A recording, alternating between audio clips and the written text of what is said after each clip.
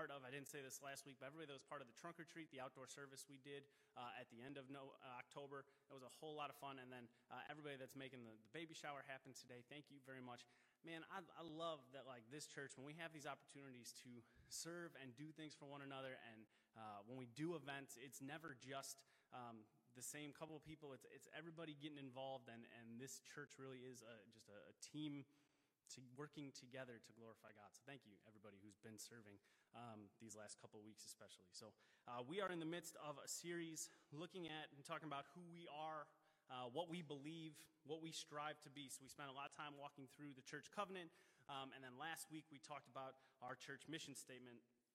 And what I said was CF and really all gospel-believing churches have pretty much the same mission statement, to make disciples. We're all doing the same thing. We're trying to make disciples. We all state it and write it differently, but ultimately, it's based on our context and those kind of things, but ultimately we're all trying to make disciples, make followers of Jesus. We state ours by saying we want to be a church that is becoming Christ-like and proclaiming Christ. We want to grow and becoming more like Christ, and as we do that, we want to share and tell people about the goodness and grace of God. That's the mission of CF. That's the purpose of the church. And so today we are going to talk about the vision of CF, the plan, how we are going to accomplish the mission. And so we accomplish the mission through the vision of CF, which is to be a lighthouse in Roscoe Village, Chicago, and the world. So we're going to unpack that and what that means this morning. So I'm going to pray, and then we can jump in. So please bow your heads and pray with me.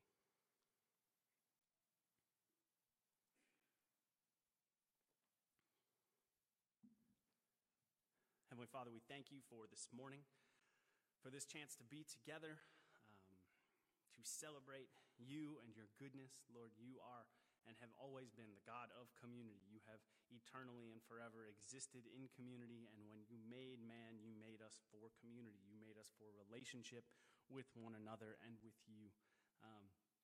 And God, though our relationships with one another is sometimes messy and hard, there are those moments, there are those seasons, there are those opportunities where we get to step in and we get to have these times, these glimmers, these glances of what it will be like when all things are made new, when all things have been put right and there is no more enmity between us and we live in perfect harmony. That day is not here yet, and so we strive, and we don't do it perfectly, but we strive to glorify you in the way that we treat and relate to one another, the way that we act and live as the living stones you have made us to be of your temple, your reflection on this earth. God, you use us. We don't always understand or know why, but you have chosen to use us to further your gospel. You've chosen to use your creation to glorify your name and to make much of you, and so, Lord, we strive to do that. We want to do that, and it's hard and sometimes overwhelming, and so we know that you have given us the Holy Spirit to be able to do that. God, I pray that you would give us the boldness and wisdom to listen when the Holy Spirit guides us, and the boldness and wisdom to respond when he tells us to move. God, as I open up the word this morning, as we dive in and we talk about what it is that you have called us to be in this season as this church, Lord, I pray that we would be encouraged and challenged and built up and strengthened, that we have a goal and a plan to glorify you. Lord, as I preach, let the words of my mouth and the meditations of all of our hearts be glorifying to you. We pray these things because of Jesus and in his name. Amen. So we're going to start in Matthew 5. So if you have your Bible, if you have a Bible, you can open up to Matthew 5. Today is going to be one of those days where we jump around a bunch, so it's going to be helpful for you to have the text in front of you. Every day is a good day to have the Bible open, and today is definitely one of those days because, like I said, we're going to do some jumping around. So Matthew 5 is where we're going to start, starting in verse 14 of Matthew 5. So Jesus is speaking, and he says, "You are the light of the world. A city set on a hill cannot be hidden, nor do people light a lamp and put it under a basket, but on a stand, and it gives light to all in the house.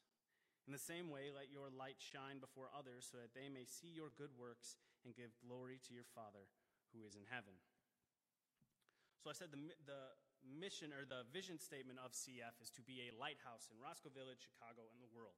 I want to give a little bit of context, and some of you have heard this story before, so bear with me, but I want to give you a little bit of context of where that idea of a lighthouse comes from. When I first came to CF, I got to meet and become friends with a bunch of different pastors in the city. This is a city that works together to see the gospel go forward. We crossed denominations. We crossed lots of different boundaries and contexts. It's awesome to do ministry in the city. Made a lot of friends with pastors, and a lot of them were church planners. And the thing about church planners is they are trying to build something all the time. They don't have the history and legacy like a church like CF does. And so they are constantly working on what they call their mission, vision, and values, kind of their elevator pitch as they meet people and they say, what do you do? Oh, I'm planting a church, and this is what our church is about, right? So these church planners were constantly saying, hey, what's the mission, vision, values of CF? Like, where are you guys going? What are you doing? And at the time, I was just trying to get this church to like me enough to keep me and, let me into the kitchen to make coffee. I was figuring out who I was, and we were trying to get to know each other. And so this idea of mission, vision, it kind of overwhelmed me. But I sat down because everybody kept telling me I needed to really focus on it. I sat down, sitting on my couch, and I was praying. I said, God, you got to help me with this because we both know I have no idea what I'm doing. And so I'm praying, and God gives me this picture in my mind of a lighthouse sitting on a cliff, just red, white striped lighthouse on a cliff. No context, no instruction, no here's the helpful instruction manual for how to lead this church and be a lighthouse, Tim. Just this image of a lighthouse.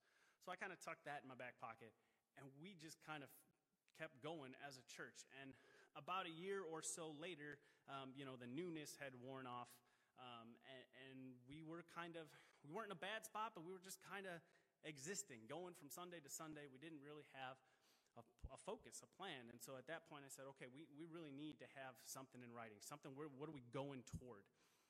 So I went back into prayer, and God again gives me this idea of a lighthouse. I said, okay, what do you want me to do with that, God? And again, no context. So I start getting weird about lighthouses. I started studying, and my search history on my computer went from what's the Cubs score and who's starting this week to where's the oldest lighthouse in the world and how do they function and how does the lens work. I got real weird with it. I started talking to a lot of people about lighthouses all the time. If you ever go up into my study, there's lighthouse stuff. I got lighthouse socks. So people got weird with it because I was weird with it first. When somebody has a thing they're into and so you just lean in, people lent in, and it's fine, and I really like it. But as I studied, as I got really into lighthouses, I kind of boiled down what are the three big things that a lighthouse does. Lighthouses shine their lights, obviously. They welcome people, and they send people out. So shining, welcoming, and sending. That's kind of the focus of this morning. We shine the light of the gospel with our words and in our actions. Lighthouses shine their lights for two main reasons. One, to warn people of danger, to warn, hey, there's rocks coming, so be careful. Or two, hey, there's a safe harbor here. You can come and dock and get some rest. Those two things, shining to warn and to welcome, that's what the scriptures do for us. That verse I read, Matthew 5:14, you are the light of the world, Jesus says. It's a statement, not a question, not are you or aren't you, or hey, if you have a chance, you should shine as the light of the world. No, the Son of God, God in the flesh said, you are the light of the world. If you are a follower of mine, you are the light of the world. It is who you have been made to be. And he goes on, and a very simple point there he says, look, you don't light a lamp and then hide it. You use it to do what light does. Light expels the darkness. No matter how dark a cave, the smallest match, the tiniest flicker of light will illuminate the whole room. Light expels darkness. That's what it does.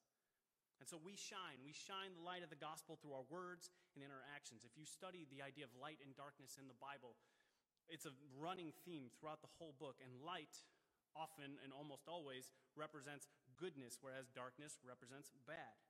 God is the giver of light, right? Genesis 1, let there be light. In Revelation 21, in the New Jerusalem, after the battles have been done, Christ is victorious, we are with Christ forever and ever. In the New Jerusalem, in Revelation 21, there is no need for lamps, it says, because God dwells with his people, and he is the light for his people. In Psalm 119, we know the truth of Scripture as in that psalm, it says the truth of Scripture is God's word to us is a lamp to my feet and a light to my path. God is light, 1 John 1:5. This is the message we have heard from him and proclaimed to you, that God is light. In him is no darkness at all. There is nothing evil or impure or false about who God is. Now, if you flip to John 8, you don't have to, but John 8, Jesus in a different place, in John 8:12 says, Jesus spoke to them saying, I am the light of the world. Whoever follows me will not walk in darkness, but will have the light of life. But in Matthew 5, he said, we are the light of the world. But now he's saying he is the light of the world. So which one is it? It's kind of both. Jesus is the light of the world. He is truth. He is the Savior. He is the one who defeats sin and hell and Satan. He is the one who expels darkness from the world. He is the light of the world.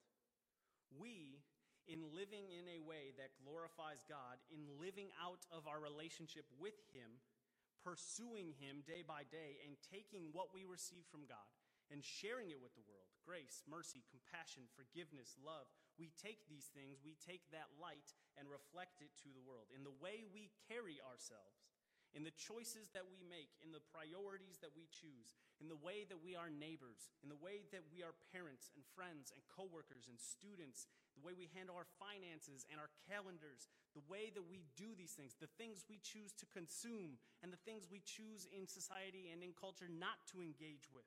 In all of those decisions, in all of those ways, we have the chance and ability to reflect the light of the world, the light to the world. Phil Wickham, in one of his songs, says, he's singing to God, and he says, if you are the sun, then I want to be the moon. And that's how we are the light of the world. It's not our light. It's not us that saves anyone. It's not us that defeats sin and hell and death.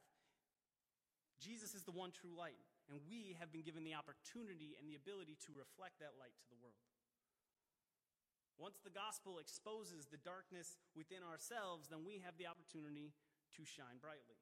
Once we ourselves are willing to allow God to illuminate the areas and places in us that are dark, once we realize there is something greater than ourselves, something more important than ourselves, namely our relationship with God, which is better than anything else that we can do on our own, once we accept to choose to follow Christ and allow that reality to drive and guide our decision-making, now we are reflecting Him in our lives and in our actions and in our words.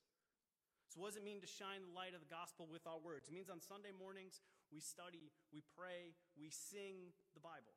Not to worship the Bible. We don't worship the Bible. We worship the God of the Bible. This is God's word, living and active.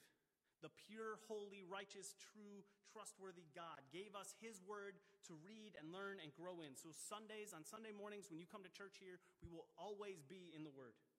Hebrews 4:12 says, the word of God is living and active, sharper than any two-edged sword, piercing to the division of soul and of spirit, of joints and of marrow, and discerning the thoughts and intentions of the heart.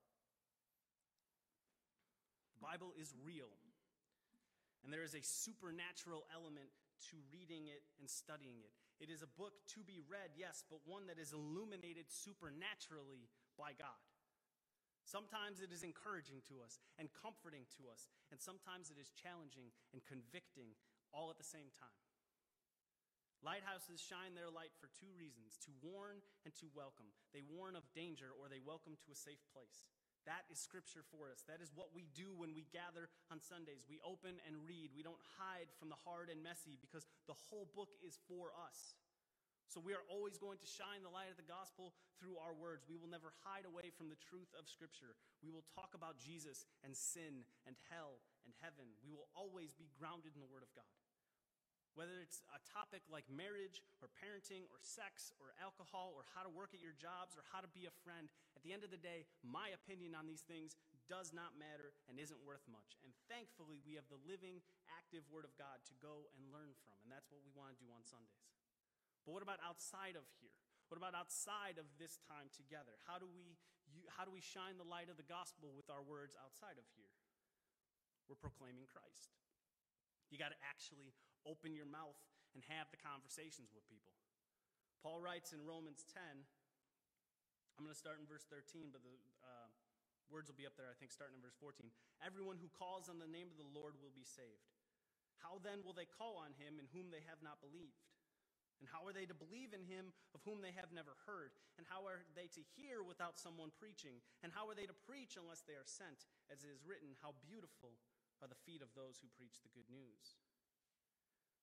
If you pray and admit your need for a Savior, believe that Jesus died on a cross for your sins, and choose for him to be your Lord and Savior, 100% of the time that prayer is heard and answered by God. But as Paul explains, why would anyone call out to Jesus if they don't believe that he is God? And how would they even come to believe that if they've never heard about him? And how would they hear if no one preaches it to them?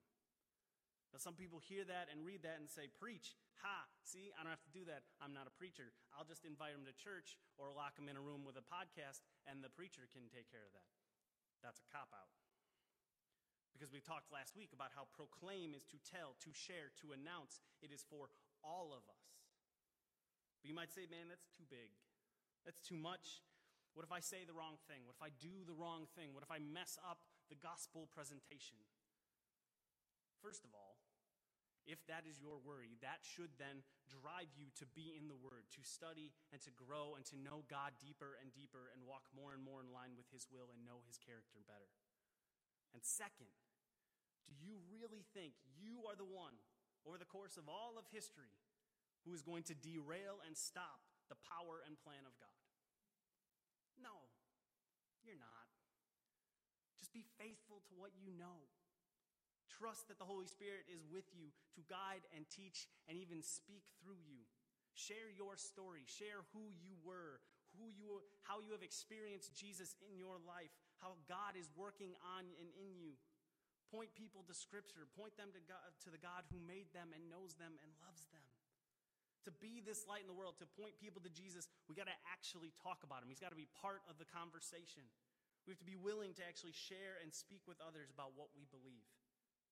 But we said we're not going to just use our words, we're also going to shine the light of the gospel with our actions. To shine the light of the gospel through our actions means to do what Jesus did, to be present, to engage the world around us. When you experience a situation you can move and serve in, do it. Be that light in that context, in that moment. We talked a lot last week, love, grace, mercy, forgiveness, service. These aren't just Christian Mad Lib words to throw out. These are to be the markers of who we are, and we can do that because we have received these things. You have received grace, Christian, so you can show grace to others. You have received the love of God, so you can be loving to others. You were forgiven for your sins and trespasses, so you know how to forgive. Because you know what it feels like, what it is, and how it can change everything. We are saved from the wrath of God towards sin to be a blessing to others. We can be a blessing by living in response to the gospel. That is the call. That is what we have signed up to be as Christians. That's why God saved you, so that you would bless others. The blueprint has been given to us in Hebrews 12:2, looking to Jesus, the founder and perfecter of our faith, who for the joy that was set before him endured the cross, despising the shame, and is seated at the right hand of the throne of God. He showed us the way. He demonstrated his own love for us in this, that while we were still sinners, Christ died for us. Sacrificial love for the betterment of another person. That's the gospel in action. And so we shine the light of the gospel with our words and our actions. That's the first way that we are going to be a lighthouse in Chicago, Roscoe Village, in the world. The second is that we are going to welcome. We welcome anyone searching for a place of rest. We want to be the kind of place that regardless of your background, your age, your current situation, what you came from, you can come here and find rest and comfort, find a place to work through things, to process and ask questions, to just be, with the ultimate purpose of helping people becoming Christ-like, proclaiming Christ. And so to be this kind of welcoming place, intentional hospitality has to be at the forefront of our minds. Hospitality is not just how you decorate a living room or how you throw a party. It can involve those things, sure, but really it's more about making a person feel welcome, comfortable, at ease in their current situation. Biblically, it's almost always dealing either with the care and service of strangers or those who are unable to care for themselves. Hospitality seeks to care for people and love a person who is outside of your own world, outside of your own comfort zone. If you aren't looking beyond your bubble of regular and set relationships, you are missing an opportunity to be the light of the world God has made you to be. Biblically, we could talk about a lot of different passages. Leviticus 19, in the law, in the way that God told and formed the nation of Israel, in the law of Moses, it says, when a stranger sojourns with you in your land, you shall not do him wrong. You shall treat the stranger who sojourns with you as the native among you. You shall love him as yourself, for you were strangers in the land of Egypt. I am the Lord your God. When God was taking the nation of Israel and making them a people and giving them a law, giving them parameters, here's how to live, here's how to reflect my light to the world, he talked about the strangers, the sojourners, the aliens, the refugees, and he said, you're going to love them like they're anybody else because I love them.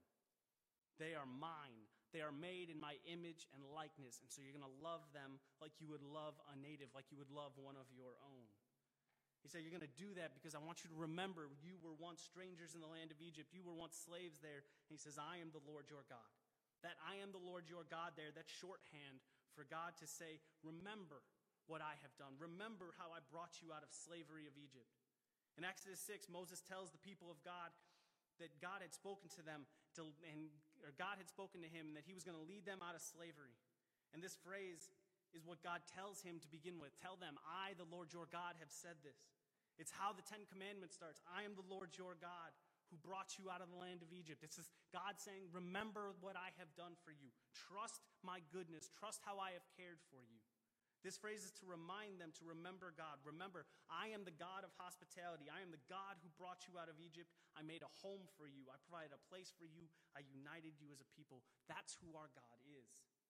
So if we're going to be his people, we got to love the things he loves. The care for strangers, that's a thing God loves because our God is the God of hospitality. It has always been part of, and it is part of, the character and person of him. We see it pour out in Jesus' ministry.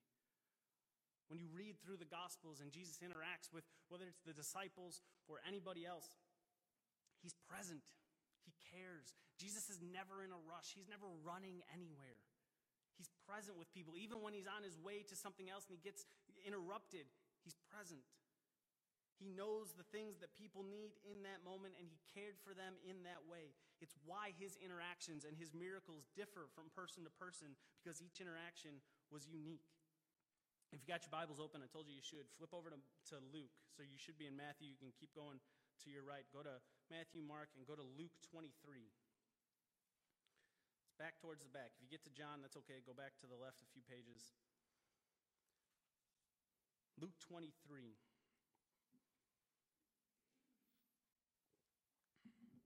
Starting in verse 39. One of the criminals who were hanged railed at him, saying, are you not the Christ? Save yourself and us. But the other rebuked him, saying, do you not fear God, since you are under the same sentence of condemnation? And we indeed justly, for we are receiving the due rewards of our deeds, but this man has done nothing wrong. And he said, Jesus, remember me when you come into your kingdom. And he said to him, truly I say to you, today you will be with me in paradise. Jesus is being crucified. Perfection is being executed. He had committed no crime. He had done nothing wrong, yet he hung there, stripped, naked, beaten, and abused. He hung there, the one who knew no sin. He hung there, the one who had healed and taught and fed and performed miracles, who had forgiven sins, who demonstrated what hospitality was, even though he was broke and homeless. There hung God in the flesh, and one more time, him hanging on the cross shows us this is what hospitality, this is what the care for others looks like. To seek out and provide in that moment what someone truly needs. That's Jesus on the cross, because in that moment, what humanity needed was a savior, was a way out of our situation. The fact that our sin separates us from God, declares us dead, helpless, and hopeless objects of God's wrath. And so Jesus stepped in. Jesus dies on the cross, and in doing so absorbs, takes on all of the wrath of God for all of the sins of the world. Justice was fulfilled. Sin was punished through him, so that anyone and everyone who would admit their need for a Savior and put their faith in the life, death, burial, and resurrection of Jesus for the forgiveness of their sins would find new life here, now, and new identities as the children of God. The gospel is hospitality. Even at Jesus' physical weakness, he's literally dying. He's in the process of suffocating to death, and he takes that moment to extend hospitality. A criminal, a stranger, a man who admits he is no hero, he is not moral, he has done nothing good, he deserves to die on that cross, he rightly admits and realizes he belongs there. That man has extended the hospitality of Christ. In that moment, Jesus cares for that man in the way he needed it most, forgiveness and acceptance into the kingdom of heaven. Hospitality is always a focus of God. Even while he's dying and he had eternity and humanity on his mind, he is present in that moment, showing the love and care to this criminal. There was no judgment. There was no condemnation. He didn't reject or ignore this guy or anyone else throughout the Gospels based on their background or their understanding or their past or their present. Whether it was tax collectors like Matthew and Zacchaeus, or the Pharisee Nicodemus, who wouldn't even meet with Jesus in the daytime. He wanted to meet with him in the middle of the night because he was afraid of his own reputation being soiled. Or the Roman soldier seeking the healing for his servant. Or the countless times a disciple asked a ridiculous question or just didn't understand what Jesus was teaching them. Or the lepers, or the prostitutes, or the demon-possessed. Over and over, Jesus welcomes all of them. Welcomes them where they were, who they were, welcomes the questions. He welcomes the doubt and the confusion and the shame and the guilt and the worry and the hurt. And they bring it to Jesus, and he says, okay, we don't have to jump through hoops. He doesn't grill them on their theology. He is just present and cares for them. He is compassionate, and he makes it possible for them to experience him so that they might experience life change. So it should be for us. That we would be a welcoming people, that we would open our doors to anyone and everyone seeking rest, seeking hope, the people who come into this church seeking something and they don't even know what it is. And when they show up with their emotional and mental and relational and spiritual baggage, lucky for us, we got 2 big, wide double doors on the front. We can always make room for everybody and whatever baggage we're going to bring in this week. The church does not belong to us. It is Jesus' bride. He decides who is welcome into the family. Our role and responsibility is to care for one another and to welcome people into the community. We are not the bouncers trying to keep people out, but rather we are the hosts put here to make it easier for others to engage with the community and, more importantly, engage with God himself. And we are a transient church by the nature of being a church in Chicago, and we're going to talk about that more in a second. We have seen people come and go. It happens. But one of the coolest things about being a pastor of this church is we've gotten to experience is that people have come into this community who are tired and beat up and confused and hurt. And the people of this church have welcomed and embraced and allowed them room to ask questions and to learn and grow and heal. And we have seen lives changed. We have sent many, many people out into ministry, out into other churches, into leadership. We were able to provide a welcoming community for people that allowed them to come and get some rest and learn and grow and recover so that they could go out into the world and shine brightly. The importance of being a place that welcomes people, that doesn't judge or criticize or ostracize. There is a beauty and life-giving nature to that. So that means we got to be intentional with one another. Pay attention, be present in conversation, be physically present on Sundays and at different gatherings throughout the year. Be present and part of a community group. Seek out opportunities to be hospitable. Maybe that's welcoming people into your home, or maybe that's just extending the invitation for coffee, or it's sending that text to encourage someone. It's considering what does this person need in this moment right now and acting on it. Allow people a safe space to be genuine because we all struggle with all kinds of different things. We have different backgrounds and experiences and frames of reference. We hold different views and opinions. But when the gospel is the foundation of the relationships, the foundation of those conversations, it allows us to venture into complex issues and learn and grow and encourage and challenge one another to pursue Christ in those places. We shine the light of the gospel with our words and our actions, and we welcome anyone who is searching for a place of rest. Lastly, we send. We send people out to follow the calling of God in their lives. People leave churches. It happens. It has happened here. It will happen here again. We can either choose to be angry and frustrated every time somebody leaves, or we can choose to be intentional to take part in what God is doing and to not only send people, but to use the time God has given us with them to serve and build one another up. When we talk about sending, there are 2 ways to think of that. There's long-term sending, when people leave our community long-term. Because look, not everybody stays at the lighthouse forever. Some stay longer than others, but people will leave. When that happens, we want to send them out, which means we don't lose people. We send people. There's a difference to that. When you lose something or someone, it's your favorite item, it's your favorite hat, or more importantly, you lose somebody that you love, there's a feeling of anger and grief and annoyance and a lack of closure. Whereas when you send, when you give, when you donate, you still feel the grief of loss, but now you have the closure and knowledge to know this was done for a purpose. That someone else is experiencing the joy and value that you did. There was a purpose to the loss. And so we send long-term, but we also send daily. We are on mission to make disciples, becoming Christ-like, proclaiming Christ. That's what we're trying to do every day. So that means every day we are being sent out by God into the world. And we are always sending out one another, following the call of God in our lives. We're a community of sending. We're a community of going into the world. As you are going, Jesus says in the Great Commission, make disciples. Every week we finish this service with a prayer. And 9 times out of 10, it's the prayer of blessing from Aaron to the Israelites in Numbers 6. It's a sending prayer.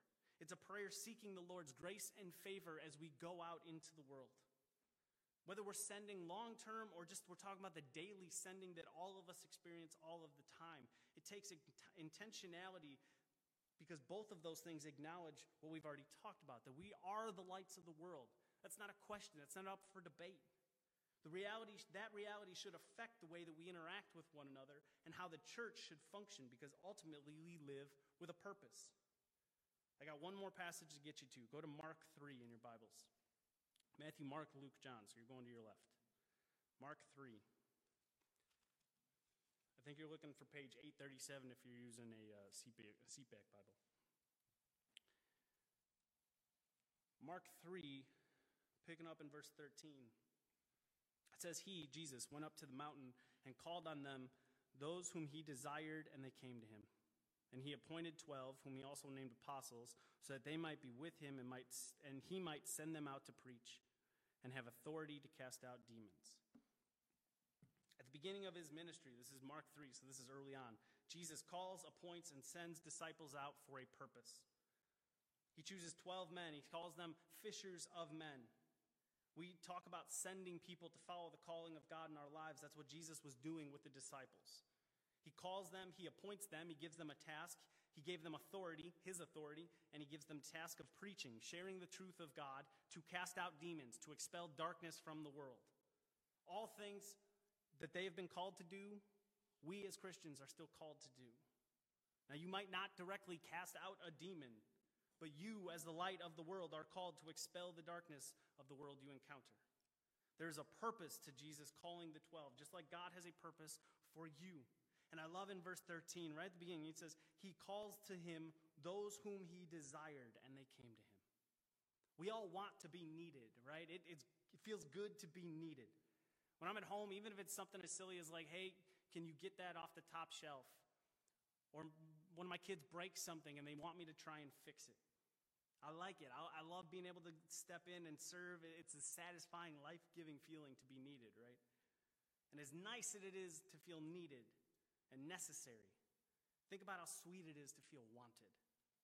To have somebody want you. Even if they don't need you, they just want you and your presence and your friendship. They enjoy you, not what you can or can't do for them, but just to be with you, to spend time with you because they enjoy you. Jesus didn't need his disciples. He didn't need them to carry out what he was pursuing. He doesn't need them to get to the cross. He doesn't need them to do all the things he does over the course of his ministry years, but he wanted them. God doesn't need you or me. He is the almighty creator of all existence who has always been and always will be. He is the creator and sustainer of everything. He reigns and rules in complete and absolute perfect righteous authority and perfect absolute righteous goodness. You and I get angry when we get cut off on the street and we can't wait 2 minutes for our burrito to heat in the microwave without getting bored. God doesn't need us, but he wants us. He wants you. He wants you to be part of what he is doing in the world. He wants you to be part of reflecting his glory to the world. He wants you to be part of what he is doing to redeem and renew all things back to himself. He wants you to help reflect the light in the world of darkness. God wants you. 1 John 4:9, in this the love of God has made manifest among us, that God sent his only Son into the world so that we might live through him. God sent his Son to die for us. He sent him with an intentional mission, with a purpose to rescue and redeem us from the slavery of sin. If for no other reason, we should be a people who send out one another because that's who God is. He sent Jesus not because he needed us, but because he wants us, because he wants you. Which also means he wants the person next to you. He even wants the people who sit on the other side of the church, those people that sit and it looks weird. He wants them too. He wants everybody. And so because God always has a purpose for us, he made us with a purpose, and he definitely has a purpose for you, that means he also has a purpose for others in our community. And he wants us to encourage and equip and support each other to follow those purposes in our lives. And so we send one another, sometimes long term. Sometimes we say goodbye and people leave forever. But also we are daily being sent to be the lights of the world. The mission of CF is becoming Christ-like, proclaiming Christ. And we talked about how that means we're making disciples. We want to be a people who help others make disciples and be disciples of Jesus. And so this sending idea it actually goes in line with making disciples. These things are not intention because we are sending people to follow the calling of God in their lives. That's literally what it means to be a disciple. A follower of Jesus is serious about becoming more and more like him. So us having a mentality of we're sending one another daily and sometimes in long-term spats. It's us encouraging and supporting people being a disciple. So when we send people out of CF and say goodbye for a long time, it means they're coming from CF to another place. Yes, that's quite obvious. But that means we're part of their story and they're part of our story forever. For better or for worse, we're tied together. No matter where God might send all of us in the future, we all will get there and share stories and talk about our time at CF. So since we are sending people, both long-term and daily, it is our responsibility to help each other grow and mature in our abilities, to grow in faith and leadership and skills and abilities to see each other grow as Christians. Because we are always sending and being sent, we should then always be mindful of how we are helping one another grow. Hebrews 10:24, let us consider how to stir up one another to love and good works, not neglecting to meet together, as is the habit of some, but encouraging one another, and all the more as you see the day drawing near. We want the places we go, whatever church, ministry, neighborhood, job, community, to be better because we poured into one another and helped each other grow and in turn made those places better. That's what it means to be a church that sends. It also means we don't know how long we have with one another. And so we're going to love and build and challenge and equip one another for as best we can, for as long as we can. That's going to require grace. Grace to bear one another's burdens and to walk with one another through the hard and messy parts of life. We want to send one another out into the world to be the light in the context God has given us. To be a church that sends is to be intentionally considering and acting on ways to build one another up and strengthen one another. Because you have purpose. Each individual person was created by God with the image of God embedded into them with the purpose to glorify him. And if you are a Christian, your purpose is to make disciples, to point others to him. That's the purpose we have. And that's a big and overwhelming at times thing, but you're not alone in it because God has called you and given you the Holy Spirit, and he has called you to this weighty thing, and he is for you and with you. He is going to do the work. You just have to be willing to step into the good works he has prepared beforehand for you. God has called you to make disciples. We at CF pursue that and fulfill that purpose by being a lighthouse in Roscoe Village, Chicago, and the world, which means we shine the light of the gospel in our words and in our actions. We welcome anyone and everyone seeking rest, and we will send people out to follow the calling of God in their lives. We're going to do all of that in an effort to make disciples, to see people grow in becoming Christ-like and proclaiming Christ. That's our purpose. That's our plan. So let's pray into that.